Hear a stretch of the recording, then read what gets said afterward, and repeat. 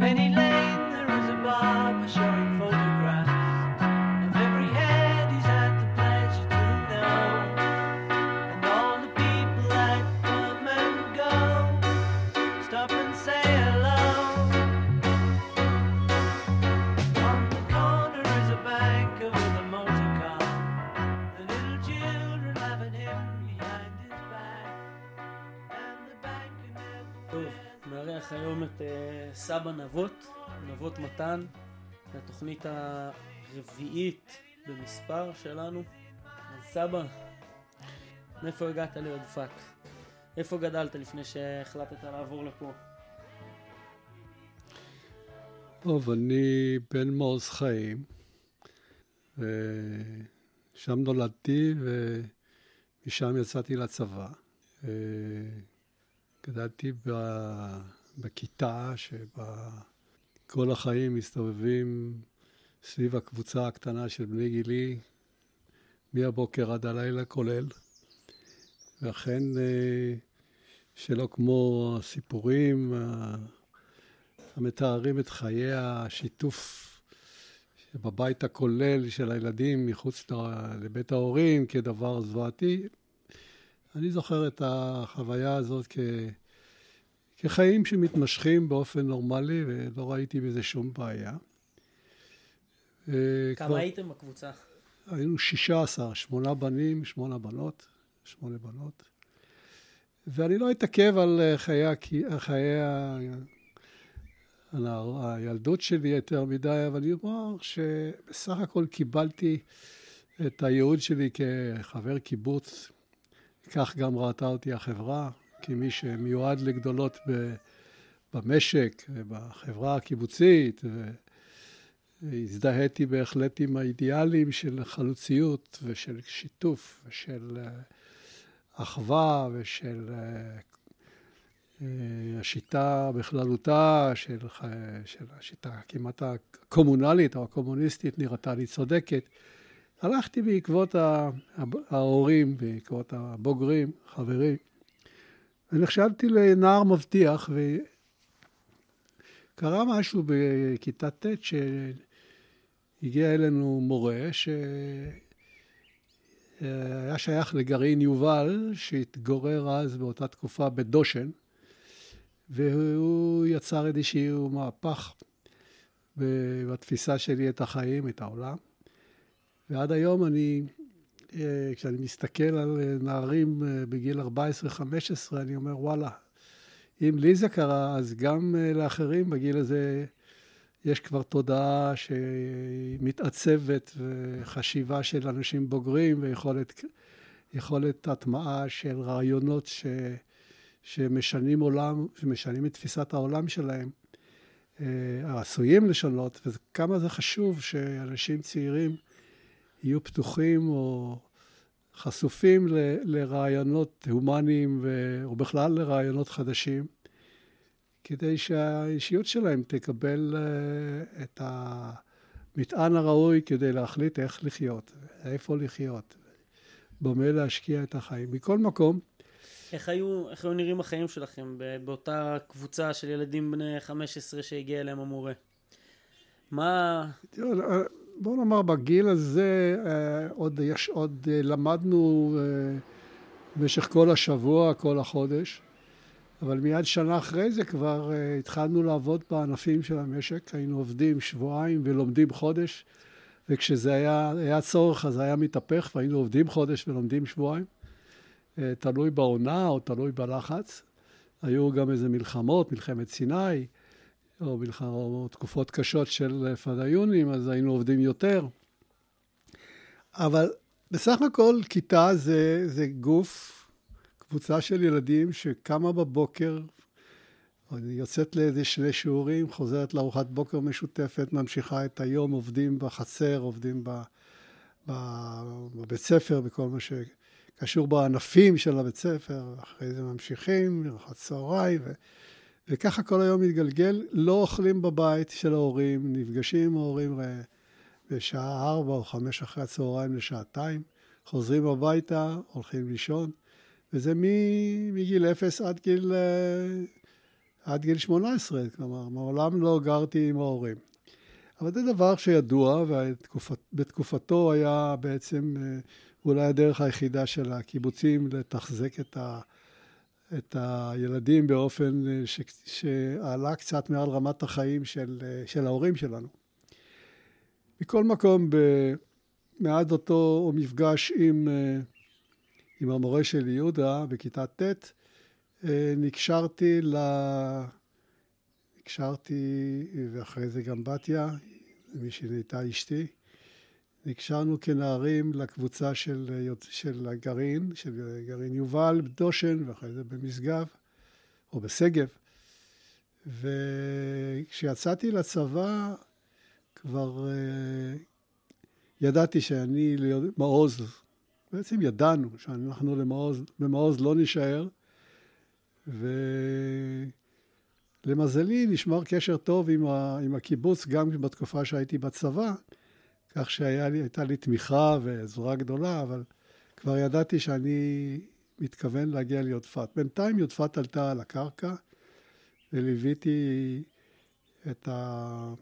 וליווינו את כל ההתחלה משגב המעבר ליודפת. נשים שנייה את הדברים בפרספקטיבה. אתה התגייסת, אנחנו מדברים על תקופה שנת 61, 62? כן. אוקיי. כן. עכשיו, צריך להבין את המשיכה, או לתאר את המשיכה הגדולה שהייתה לי ליודפת, או אל הגרעין של יודפת, אל הקבוצה הזאת של צעירים, ממש צעירים, ל-24, 3, גמרו צבא או בצבא, מה אני רואה בהם, כן?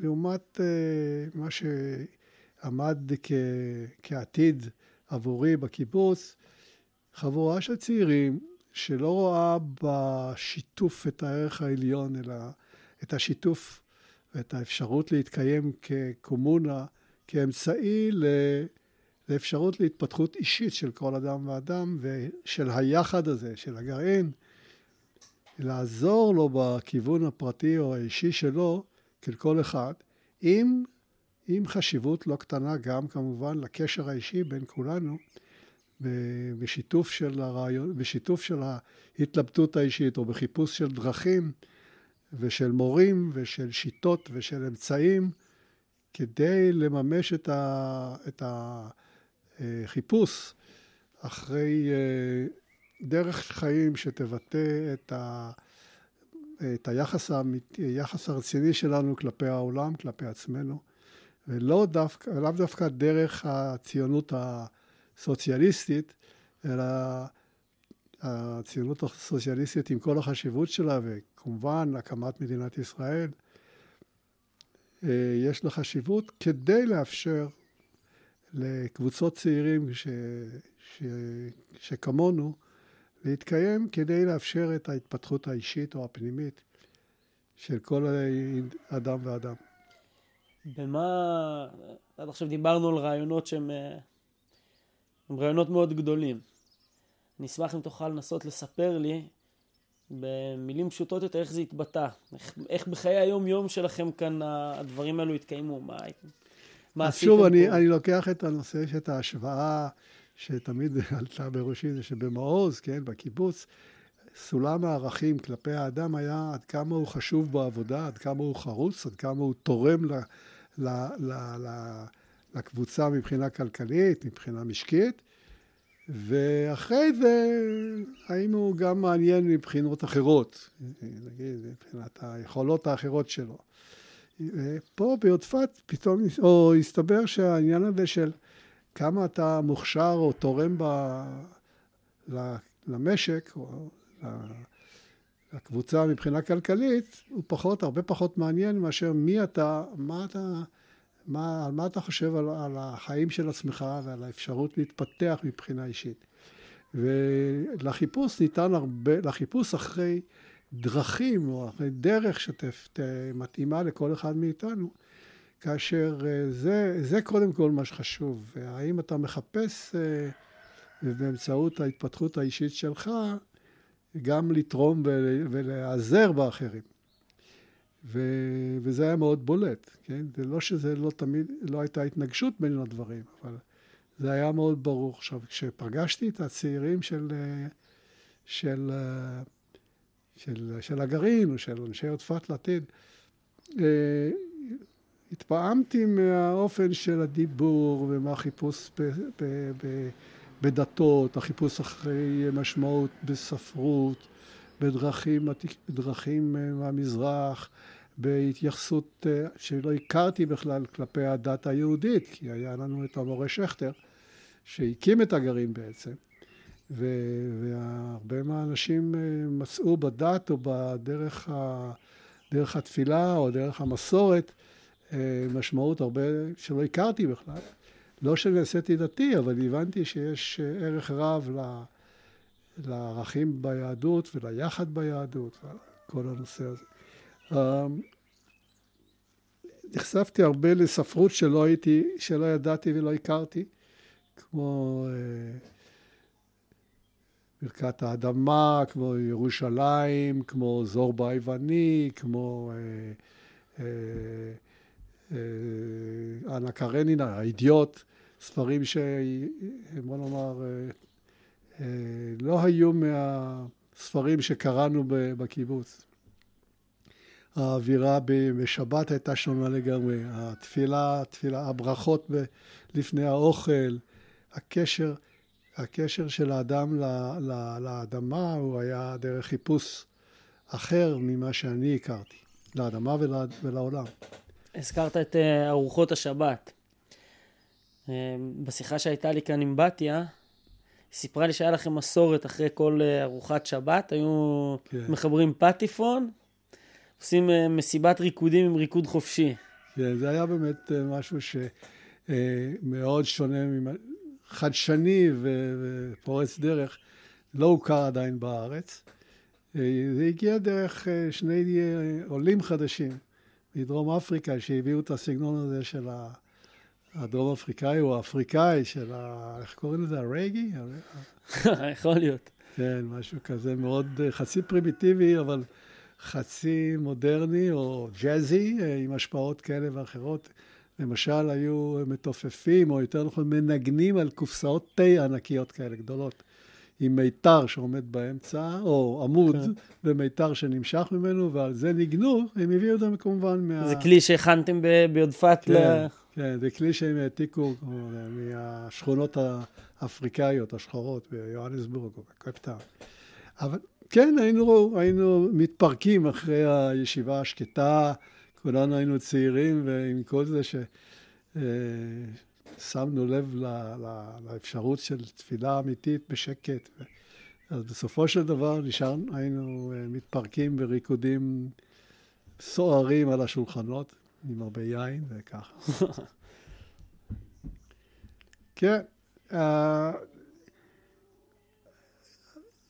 סך הכל המשיכה ליודפת, אמרתי, תיארתי אותה, הגענו ליודפת כזוג צעיר, בתיה ואני מיד נשלחתי לפלחה כמי שמביא איתו ניסיון עתיר ידע מכיתה י"ב, כפלח ותיק, לעומת גרמי ואיתן הייתי נחשב, או מי שהיה שם, למי שמביא איתו ידע אמיתי מהעמק. זה לא היה בדיוק, הייתי צריך ללמוד בעצמי הרבה, אבל אותם שנים ראשונות ביודפת היו, לפחות בתחילתם, מאוד מלאות ועשירות, למרות שחיינו בעוני ממש, חיים דלים, ללא גרוש על התחת, אבל כל מפגש בערב עם חבורה צעירה מספרים אחד לשני מה עבר במשך היום, ומתחילים להיוולד ילדים, ומנסים להקים משק ביחד, ותנאים כמעט לא אפשריים. זו הייתה חוויה חד פעמית, ובסופו של דבר, הייתי אומר ש5 שנים הראשונות האלה ביודפת, כי אחריהם עזבנו, היו מאוד משמעותיות, ואני זוכר אותם כדבר חי מאוד בתוך המערכת של שנותיי הרבות. אתה רוצה אז לספר לי בקצרה אולי על העבודה שלכם בחקלאות? איך זה התנהל? האווירה בחקלאות? אני רוצה להגיד משהו שבאמת אולי כדאי לציין. תראו, בשנות ה-60, אמצע שנות ה-60, החקלאות בארץ הייתה כבר מאוד מפותחת. ומשקים שגשגו, וקיבוצים פרחו, והיו חוות, והיו משקים. ואנחנו ביודפת היינו תקועים באיזה מין, בוא נקרא לזה פינה, של ניסיון לייצר חקלאות באופן של שנות ה-40 אולי. למשל, על רקע של העוני ושל חוסר אמצעים, היינו כדי להגיע לשדות, היינו הולכים ברגל. זאת אומרת, אם אני הייתי צריך להגיע לטרקטור, אי אפשר היה לנסוע עם הטרקטור כל יום חזרה הביתה, או באיזה מכונית. אז הייתי יוצא עם ארגז כלים קטן, ואיזושהי קופסת תירס שבישלו יחד עם ביצה, כאוכל לכל היום, שהבנות הצליחו לגרד מהמטבח האלוף שלנו. הולך ברגל עדיין, יורד לבקעה, ומגיע לכפר מנדה, ושם היה הטרקטור, ה-D2, הזחל, כן? קטרפילר D2, זה הקטרפילר הכי קטן שיש. ועם זה הייתי מגיע לבית של חסן, שמקבל כוס קפה, יוצא לעבודה, זה כבר היה 8 בבוקר, אחרי שקמתי ב5:30, עובד עד מדסקס, או חורש, או עושה כל דבר. אצל אבו חסן הזה היו כל הכלים שלנו, לא היה משטח, או מחסן עבודה, או כמו כל מחסן הכלים שלנו היה ארגז מעץ גדול, עם מנעול מספרים, שרק אני ואיתן וגרמי ידענו. הייתי פותח אותו, מוציא את הג'ריקן סולר, ממלא, יוצא לעבודה, חוזר ב5-6 בערב, עולה חזרה ליודפת את ההר. שם אם היה מישהו שיקח אותי בפסגה, היה. אם לא היה, אז הולכים, מגיעים ב7-8 בערב, לארוחת ערב. ואני בוא נאמר ככה, כצנחן ידוע, היה לי כושר, היה לי כוח, אבל עדיין לצאת ב5, לחזור ב8, ואחרי זה לחכות לאכול ולחכות לסידור עבודה. קיצור, לפני 9 בערב לא הייתי מגיע הביתה, וכך זה נמשך חודשים. אבל הייתה איזושהי התלהבות, איזושהי ראשוניות בירידה לשדות הזאת. וזה על רקע של מציאות שכבר לא קיימת בישראל של שנות ה-60.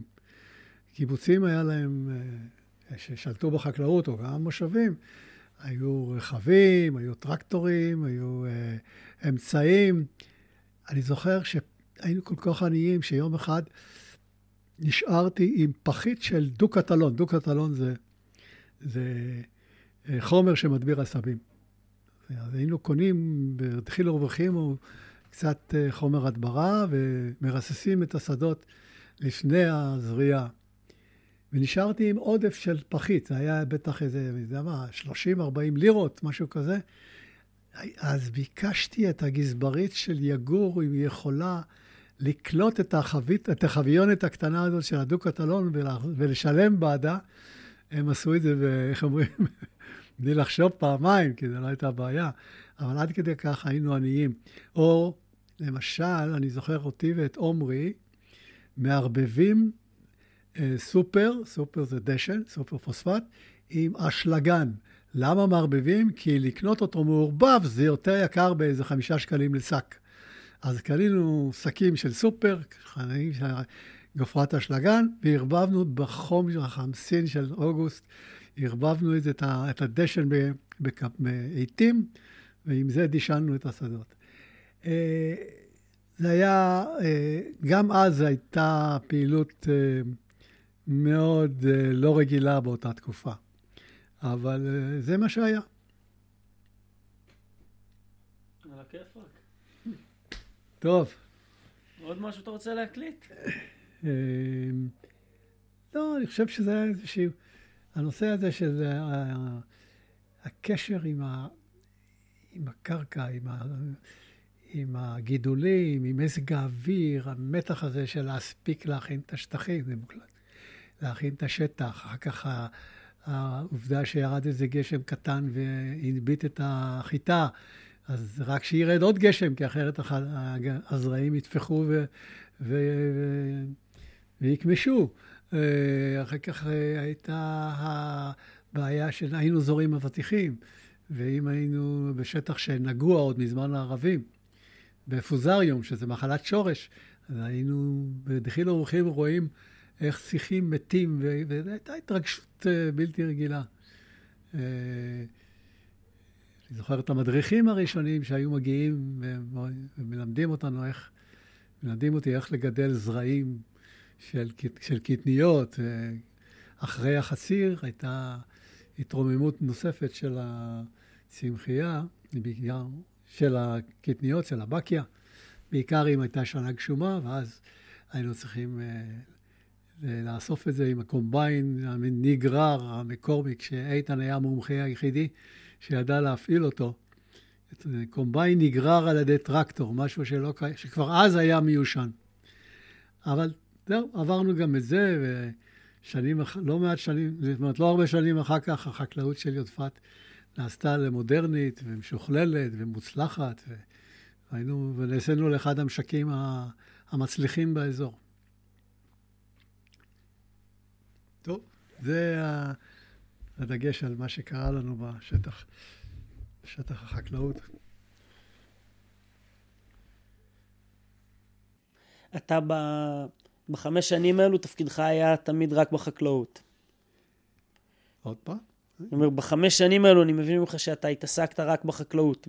לא, בוא נאמר כן, אני גם באתי מהשכלה קיבוצית, שנתנה הרבה דגש לחינוך לעבודה ולהכרת הערכים של תנועת העבודה. הייתי מאוד מזוהה עם המפלגה השמאלית, אם זה מפ"ם או אחדות עבודה, כמה אנחנו צודקים ואיך צריך לחלק את הרכוש בארץ, וכמה טוב שהסתדרות שולטת במדינה וכל הדברים האלה.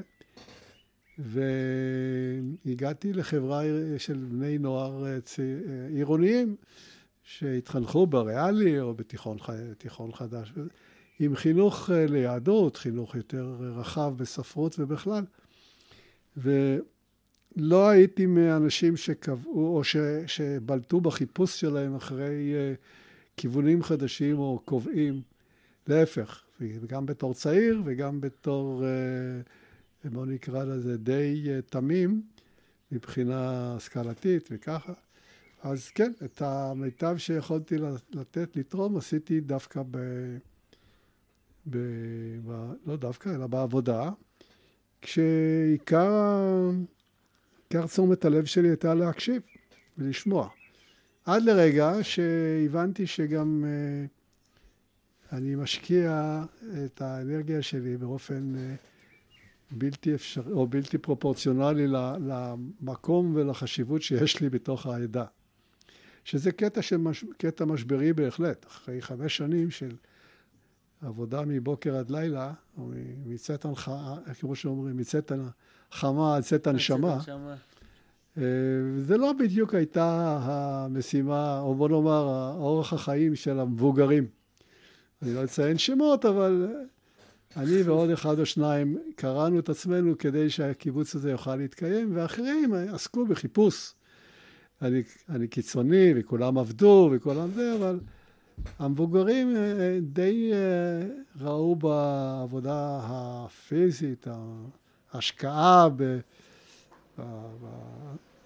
במשק, הוא היה די קטן ועלוב, אבל עדיין היה פה ושם צאן, ופה ושם מטעים, והתחיל... היה לך תפקיד מיוחד באותה תקופה בחקלאות? כן, אני הייתי מרכז פלחה. אתה ריכזת את הפלחה. אני אחרי 2 קיבלתי, הטילו עליי, וקיבלתי את ריכוז הפלחה. שזה בפועל מה זה אומר?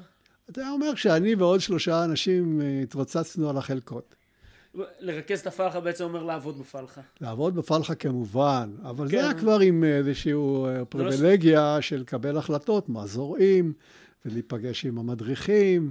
זו הייתה חוויה מאוד מאוד מרגשת וחשובה בחיים שלי. באותה תקופה איזה חקלאות הייתה לכם? בעל, מה שנקרא. חיטה, זאת אומרת, גידולי בעל. שלא צריך להשקות, בלי השקיה. בלי השקיה, לא היה לנו ברז אחד להשקיה. מה זה אומר? בני ז"ל גידל פרחים ביודפת על הגבעה עם מי השקיה שהיו במי שתייה שלנו. אבל ביודפת עצמה לא היה, ליודפת בשדות לא היה מים, וקיבלנו חלקות של ערבים מהמנהל, ואיבדנו אותם, אם זה היה באבטיחים, אם זה בחיטה, בחציר, וגידול גרעינים, גידול בקייר, לא חשוב, קטניות לגרעינים, היה מאוד מעניין, מאוד קשה. מבחינת כוח עבודה, כמה אנשים הייתם שבאמת עובדים פיזית בשדה, או ש... תראה, זה היה... אני יכול לומר, היינו בין 4, 5, לפעמים היינו יוצאים לגיוס, אז כל הבנים היו באים לעזור, נגיד, בכתיף של חמניות. כן, בשעות הצורך זה היה גדל, אבל כן. בשגרה הייתם 3 עד 5 אנשים שזה מי שעובדים בשדה. 2 בשעה, 2 בבקעה, מתרוצצים בין השטחים, והיו 2-3 טרקטורים. היה מאוד מעניין, מעניין בעיקר בשנים הראשונות. בסוף אותם 5 שנים אני די נשברתי, כי הבנתי שאני לא מגיע לשום מקום. מבחינה כלכלית המצב ביודפת היה קשה. שלנו היה במיוחד קשה, כי לא היו לנו הורים שתומכים כמו לבחורים העירוניים שבכל זאת קיבלו פה ושם מקרר וקצת כסף. אנחנו חיינו ממש בדלות, אני ובתיה. החיים היו ביודפת שיתופיים לחלוטין? שיתופיים לחלוטין. הקופה הייתה משותפת לכל דבר ואין. מה זה קופה? הייתה קופסת פח של חלבה, שהיה שם כמה לירות. זה היה הקופה של יודפת? זו הייתה הקופה שאנשים היו צריכים לקנות משהו לעצמם, היו פותחים ומסתכלים אם יש. אם יש, לוקחים את 5 לירות, וקונים סנדלים. אבל לא היה כסף, לא היה לקנות. הדבר הראשון שעזבתי שקניתי זה היה סיפולוקס. סיפולוקס זה בקבוק שעושה גז, איך זה נקרא? סודה סטרים. סודה סטרים, כן. ואחרי זה אופניים, כי עזבנו לקרקור. אני הרגשתי רווחה גדולה מאוד כשעזבתי. עזבתם מיודפת לקרקור? עזבנו את יודפת, לא ידענו לאן, לא ידענו אמרתי, אני ביודפת לא יכול להישאר, כי אין פה עתיד, ואני לא מהחשובים, אין לי שום מעמד מספיק, או מספק. היינו מהצעירים, כן? לא חשוב שכבר היינו די ותיקים, עדיין הוותיקים ראו בנו, מה שנקרא, לא בעלי מעמד שצריכים להשפיע על מה שיקרה פה, באופן חברתי או עקרוני וככה. יודפת באותה תקופה הייתה תחנת רכבת. צריך לזכור, היינו 20-25 איש קבוע. כל הזמן היו באים גרעינים, מתפוררים, או אנשים בודדים, שוהים פה כמה חודשים או שנים ועוזבים. וכמשפחה כבר היינו עם ילדה, הבנתי למרות שכבר... בן כמה היית כבר קיבלנו בית, היה לנו בית אמיתי, לא צריף. כבר קיבלתם בית ביודפת? כן. אתה היית בן...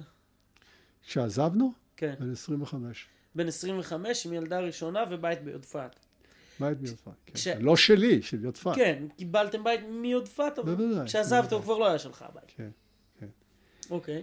ועזבתם לקרקור. עכשיו צריך מה? עזבנו לקרקור. צריך לזכור, או צריך להזכיר שבאותה תקופה, שהיינו מאוד צעירים, התחיל גל חדש של חיפוש, שהוא הקבוצות של היום. ואנחנו היינו שותפים לא פעילים או לא מרכזיים ולא מהמובילים, כי מי שהוביל אותם זה היה יהודה ואמנון ויורם, רני היה בפנים, ככה הוותיקים. אנחנו הצטרפנו אל השכבה הזאת של כאנשים פחות מנוסים, וזה נכון היה. ולזה הייתה השפעה מאוד מכרעת על כל החיים שלנו. על הכניסה הזאת לעבודה בדרך הרביעית של גורדייף, כבר באותם שנים, זה היה נדמה לי ב-66-7 שזה התחיל בארץ, שהתחלנו את הפעילות בארץ. כבר נפגשנו עם המורה הראשון שהגיע לארץ, וכן, אני זוכר, בזמן המלחמה כבר הייתי קשור לקבוצות. לכן אתה מדבר, אני חושב, 6 ימים בתור מילואימניק.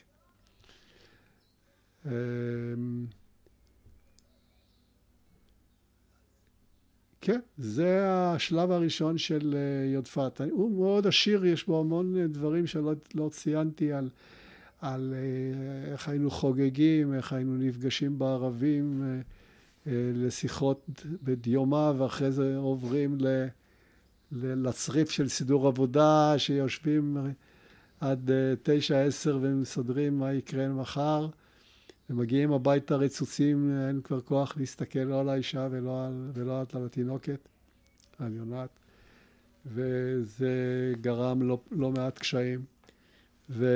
אבל הייתי בהחלט, באחת המשימות החשובות ביותר בחיים שלי, הריכוז פלחה. כן, זה... אחרי כמה זמן הייתם בקרקור? בקרקור, כל הסיפור של היציאה שלי מיודפת היה אי ודאות אחת גדולה. לא ידענו לאן פנים. כן.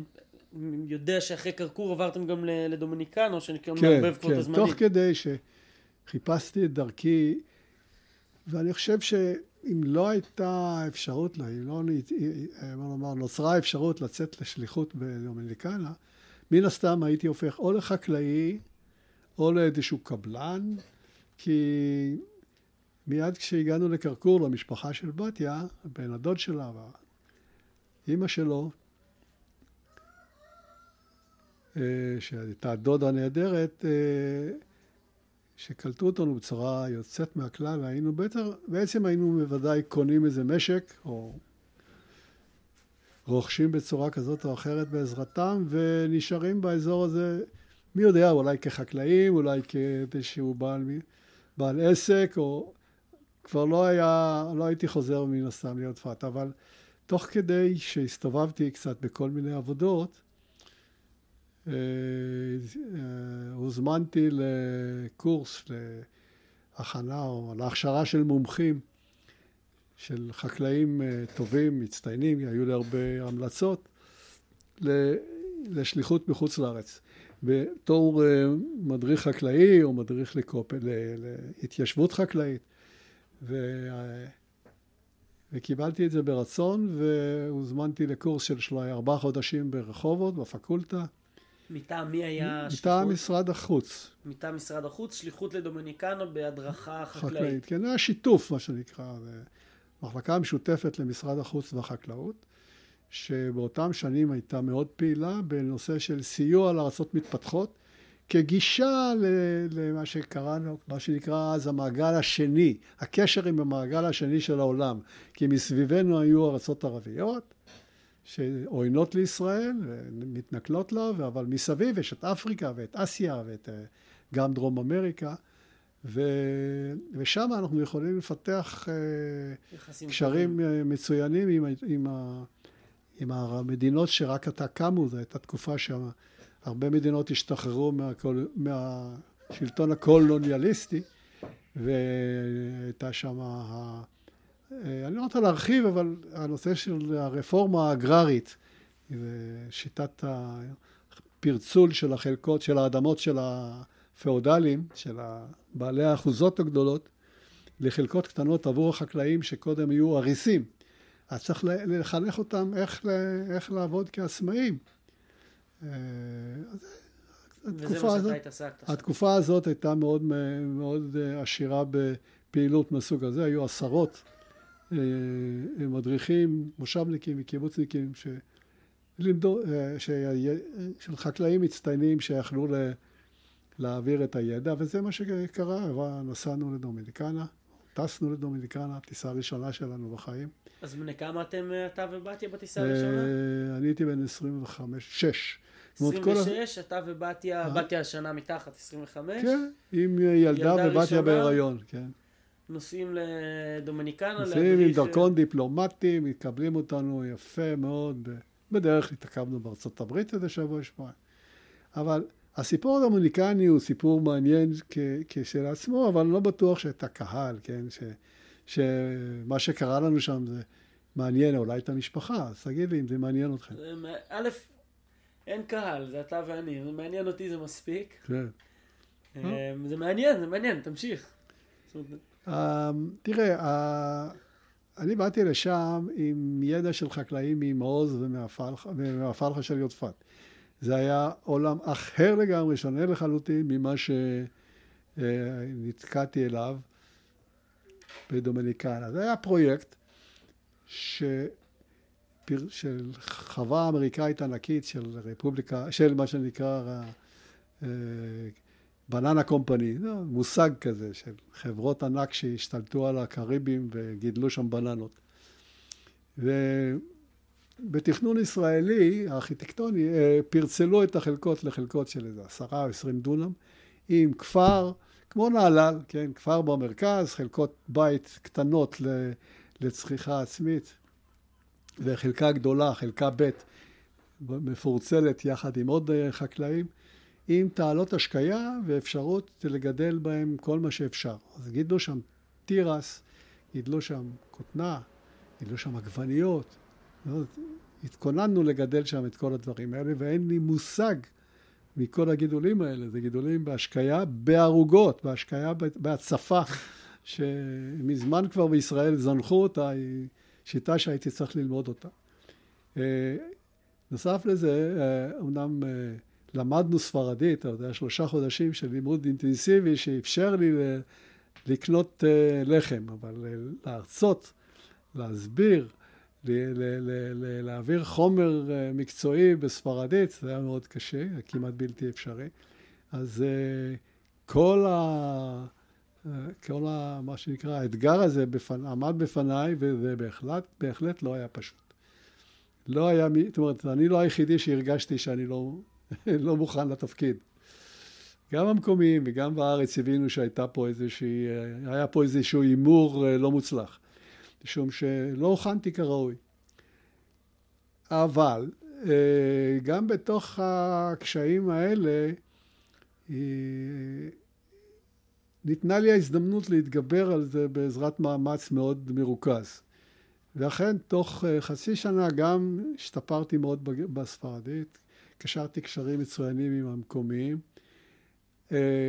התרכזתי בלימוד החומר המקצועי, על ידי זה שלמדתי למדתי ממומחים שהיו שם, כן? ממומחים מקומיים, איך הם מגדלים כותנה ותירס, ואיך מגדלים עגבניות. הייתה גם עזרה מאוד מעניינת או חשובה מהארץ, היו מגיעים מומחים.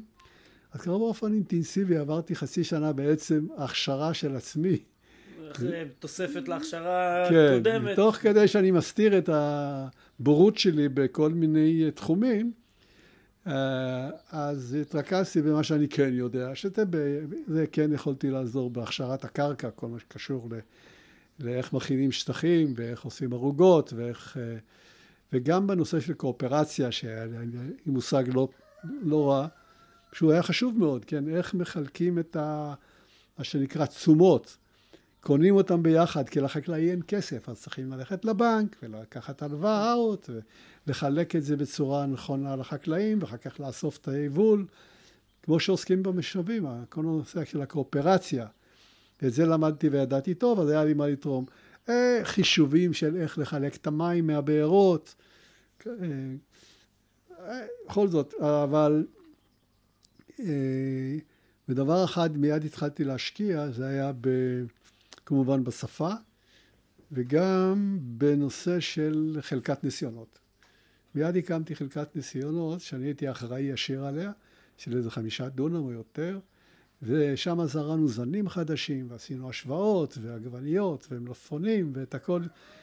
לימדתי את עצמי ולימדתי אותם איך עושים ניסיונות, כי יש פה עניין של חזרות, ואיזושהי שיטה שמתאימה למה שניסויים בכפר, לא ברמה של אוניברסיטה, אלא ברמה של ניסויים בחלקות ניסיון של חקלאים עצמם. היה מאוד מעניין, וגם רכשתי אמון באופן הזה שניהלתי את זה, אבל אחרי חצי שנה או 6-7 חודשים כבר ידעתי הרבה יותר, ומאז התחזק המעמד שלי, וכשסיימתי אחרי שנתיים, שנתיים היית שם כן, עופרה נולדה, גרנו בעיירה, היינו מדי שבועיים, משהו כזה, חוזרים להתנפש בבירה, סנטו דומינגו, גרים על חשבון המדינה וככה בבית מלון, כי חיינו בכפר. זה היה מין, אני אקרא לזה, בית שען כזאת, משהו כזה.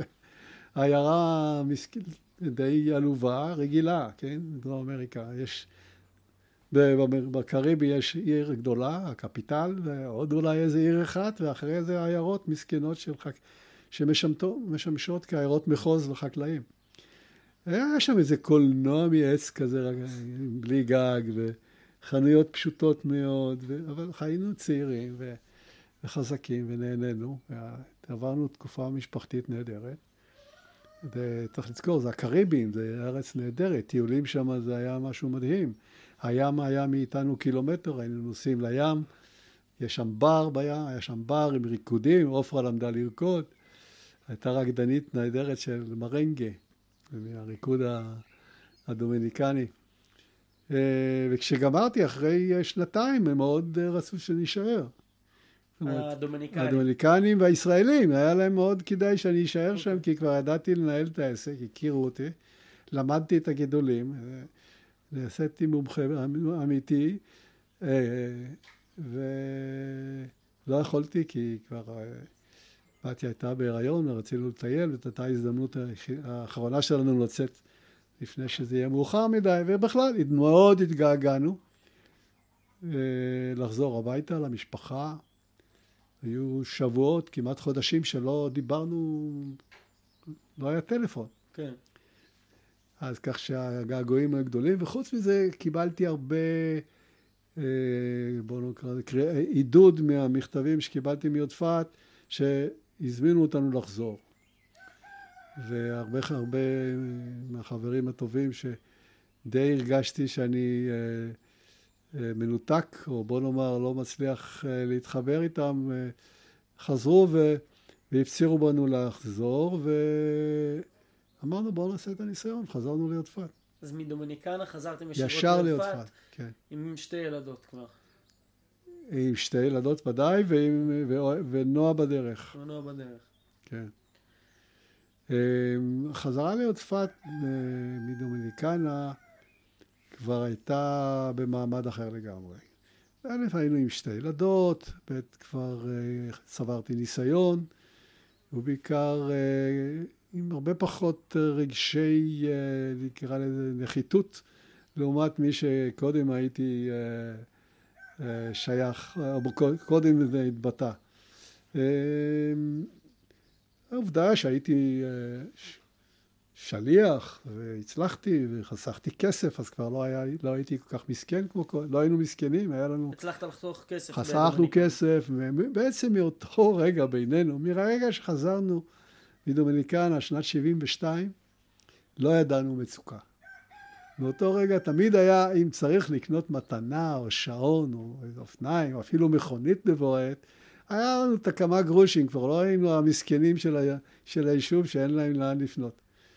וזה בהחלט היה שיפור פסיכולוגי לפחות. באותה תקופה לא היה עניין של קופה, היה קופה משותפת. לא, באותה תקופה כבר קיבלו תקציב, חזרנו, אז כבר כל משפחה קיבלה תקציב לפי מספר הילדים, מאוד קטן, מאוד דל שאפשר, אבל חיים מכובדים. אבל החיים הכלכליים שלך היו שלך.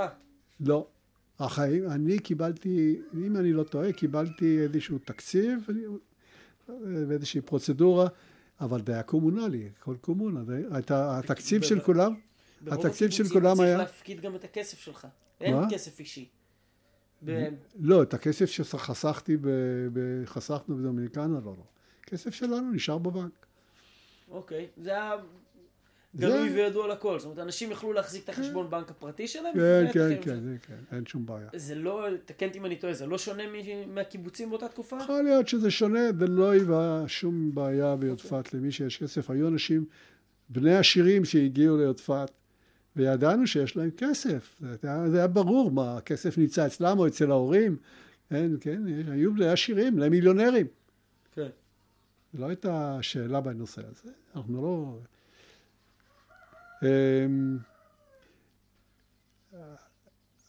חזרנו ליודפת, הכיוון של החיפוש אחרי חיים בעלי משמעות מבחינה אישית וכעדה, הם המשיכו להיות הנושא שבגללו רצינו לחזור.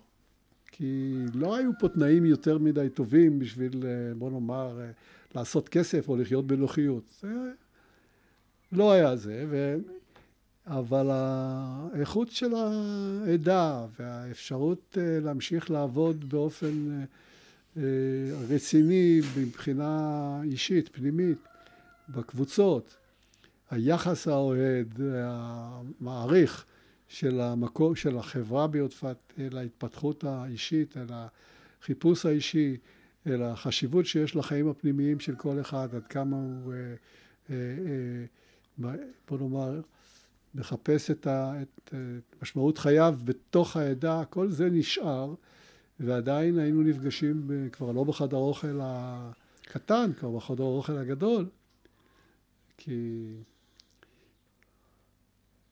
לא, זה עוד לא היה בחדר אוכל הגדול, סליחה, זה היה בחדר אוכל קטן. עדיין נשארנו במצפה, אבל התחלנו לחיות בבתים, שזה היה שינוי גדול. המשפחות גרו בבתים, בבתים אמיתיים, לא במצפה. זהו, כשחזרתי מבחינה מקצועית, עמד בפני אתגר חדש, והוא להקים את החקלאות האינטנסיבית. ולזה נרתמתי בכל מאודי, יחד עם איקי, הקמנו את... זה מעניין, כי כשבאתי ליודפת, היו בבקעה, הייתה מערכת השקיה מוכנה לתפעול, שנה שלמה לא נגעו בה. לא פתחו שטוצר. אוקיי. לא ידעו מה לעשות עם זה, בקיצור. זה היה מאוד מעניין להיכנס לתוך הזה. הסוכנות כבר השקיעה ביודפת, התחילה להשקיע ביודפת, וזה ניתן לנו כחלקה ראשונה גדולה, מרושתת. את החלקות האלה, דרך אגב, קיבלתי כבר כשהייתי שנתיים קודם מרכז פלחה. כל הנושא של ריכוז הקרקעות היה נושא מאוד מעניין, גם בשעה וגם ביודפת, העסיק אותי רבות. אבל כשחזרתי, אז כבר הייתה אפשרות להתחיל לבצע להקים את השלחין ביודפת. ובזה עסקנו בשנת 72, שחזרתי, מיד הכשרנו את השטח, או הכנו אותו לזריעת כותנה. אני כבר ידעתי משהו על כותנה, ומה שלא ידעתי למדתי, ובאפריל 73 זרענו כותנה, פעם ראשונה ביודפת. הכותנה הזאת הייתה מושקת ביד רחבה, המים היו זולים, והיא גדלה וגדלה, ואנחנו השקענו אותה באהבה, והיא גדלה לגובה בלתי אפשרי כמעט 1.5 מטר, 2, וזה היה כמובן על חשבון יבול, כי אסור להשקות כותנה באופן בלתי מוגבל, להפך, צריך להצמיע אותה לקראת הסוף, שתייצר אלקטים. אבל אנחנו רשמנו שאם נשקט טוב, אז הצימוח הזה ייתן לנו הרבה כותנה, וזה עשה הפוך. כך שהיבול הראשון, שאותו כתבנו כבר תוך כדי מלחמה איומה של יום כיפור, נעשה על גבי שיחים עצומים עם מעט מאוד יבול, עם מעט מאוד כותנה. אבל זה היה מעניין, כן. זו הייתה השנה הראשונה, אחרי זה המשכתי לרכז את גידולי השדה כבר כשלחין ופלחה ביחד.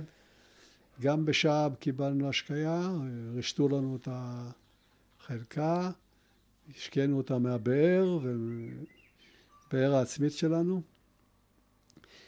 ופרצה מלחמה. התגייסתי, אחרי חודש חזרתי, המשכתי לרכז את הפלחה עד את הגידולי שדה, כן? עד שנת 75, משהו כזה, 75-6, ואז ביקשו אותי לרכז את המשק. מי היה מרכז משק? יהודה היה בסוף הדרך,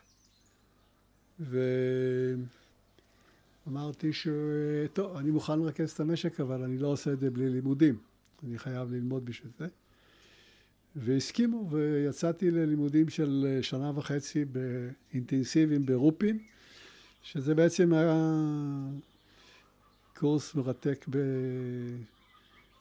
בכלכלה, שבעצם BA בכלכלה, בוא נאמר, מיועד למרכזי משק קיבוצניקים, עם התייחסות מיוחדת לצד החקלאי, ניהול משק חקלאי. זה היה מרתק, קשה, כי ישבנו שם, לא קשה, אבל אינטנסיבי מאוד, גרתי שם ברופין. עזבתי את הבית, הייתי חוזר בסוף שבוע, לפעמים בחופשה, באמצע השבוע, אבל מיום ראשון עד יום חמישי בערב למדנו באופן אינטנסיבי, כמו בקיבוץ. גרנו שם, אכלנו שם.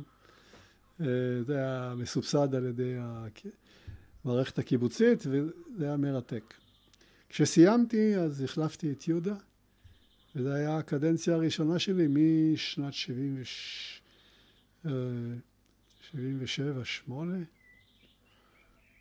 עד 81 או 80. לא, סליחה, מ-76 עד 80. אוקיי. 3 שנים מרתקות, שבהם גם הרחבנו את השלחים, התחלנו את הנושא של האבוקדו, הסוכנות שהייתה האב המממן שלנו, עזר לנו להקים את האבוקדו, הקמנו את העדר, נתנו מטעי מישמיש, בעצם הוקם המשק החקלאי באופן אמיתי. זה 3 שנים פוריות, מאתגרות, מעניינות. גם זכיתי לשיתוף פעולה יוצא מהכלל מהחברים, והתחלנו להקים את המרכז הציבורי, הקמנו את הגן הראשון שעומד ליד המרכז הציבורי, הוקם. אחרי זה התחלנו להקים יחד עם עזרוני את המרכז הציבורי, וסיימתי בשנת 79-80, והעברתי את התפקיד לאיקי, כשאיקי היה מרכז פלחה שהחליף אותי, או מרכז גדה שהחליף אותי, ואני החלפתי אותו, ואז הוא החליף אותי גם בתור מרכז משק, ואני יצאתי לשנתיים מאוד מאתגרות, מעניינות, בגידול כותנה ושעב, אחראי על שעב. זו הייתה לכאורה ירידה, כי קודם הייתי מרכז משק, ולפני זה מרכז גידולי שדה. לפי המסורת הקיבוצית, הרוטציה עובדת, ואתה, אם אתה מנהל, אתה גם צריך לדעת לעבוד בתור עובד, או בתור אחד מצוות. זה לא היה פשוט, כן? הייתי כבר בין משהו כמו 35, והאלון הצעיר היה מרכז פלחה, אז לא תמיד היינו בראש אחד, מרכז גידולי שדה, אבל בסך הכל למדתי את הנושא של הכותנה באופן מעמיק, התמקצעתי בנושא הזה, וזה היה מעניין לעבוד באופן כמעט אינדיבידואלי, היה לי עוזר 1 או 2, רפי או מישהו כזה, השתלטתי בעבר רבה על חלקת האלוהים הקטנה שלי בשעב. אותה תקופה עדיין לא היו המאגרים, אבל זה היה מאוד מעניין. עברו שנתיים והרגשתי שאני בשל לשליחות נוספת או לעלילה חדשה. התקשרתי לטהל, שאלתי אם מחפשים, אמרו בהחלט.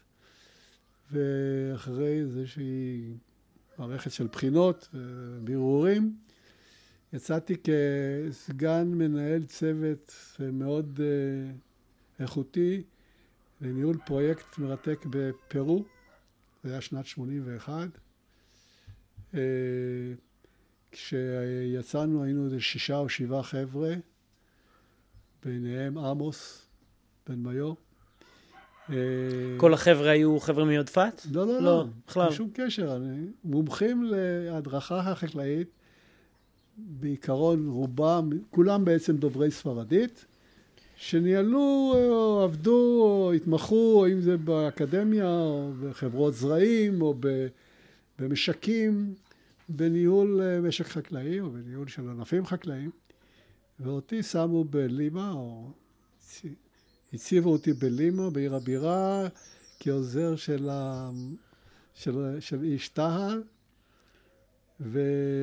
וקיבלנו, המשפחה הצטרפה, ואחרי כמה שבועות, וניהלנו שם יותר משנתיים מערכת חיים מרתקת של היכרות עם חברה חדשה, עם אנשים מעניינים, עם נופים מדהימים, עם חיי משפחה עשירים, רווחה כלכלית, מכונית נחמדה שבחיים לא הייתה לנו, חדשה. לא, הייתה לנו איזה, דומיניקן הייתה לי, אבל מכונית, ואולי אחת הפסגות זה שיכולנו להמשיך את העבודה בקבוצות, כי הייתה שם קבוצה שקלטה אותנו באופן, בזרועות פתוחות, ויצרנו שם קשרים נפלאים עם החבורה הפרואנית שעובדת בדרך הרביעית. ובסיומם של שנתיים ומשהו... אז כבר המשלחת הזאת, ידעתם שאתם יוצאים לשנתיים וחוזרים ליודפת, זה כבר לא היה שאלה של... לא, ברור, היינו אז כבר אחרי ריכוז משק ואחרי... כבר לא היה ספק שתחזרו לכאן. לא היה ספק, עזבנו לפרו כי גם בין השאר נמשכנו לעניין הזה, וגם רצינו קצת לנוח, הייתי אומר.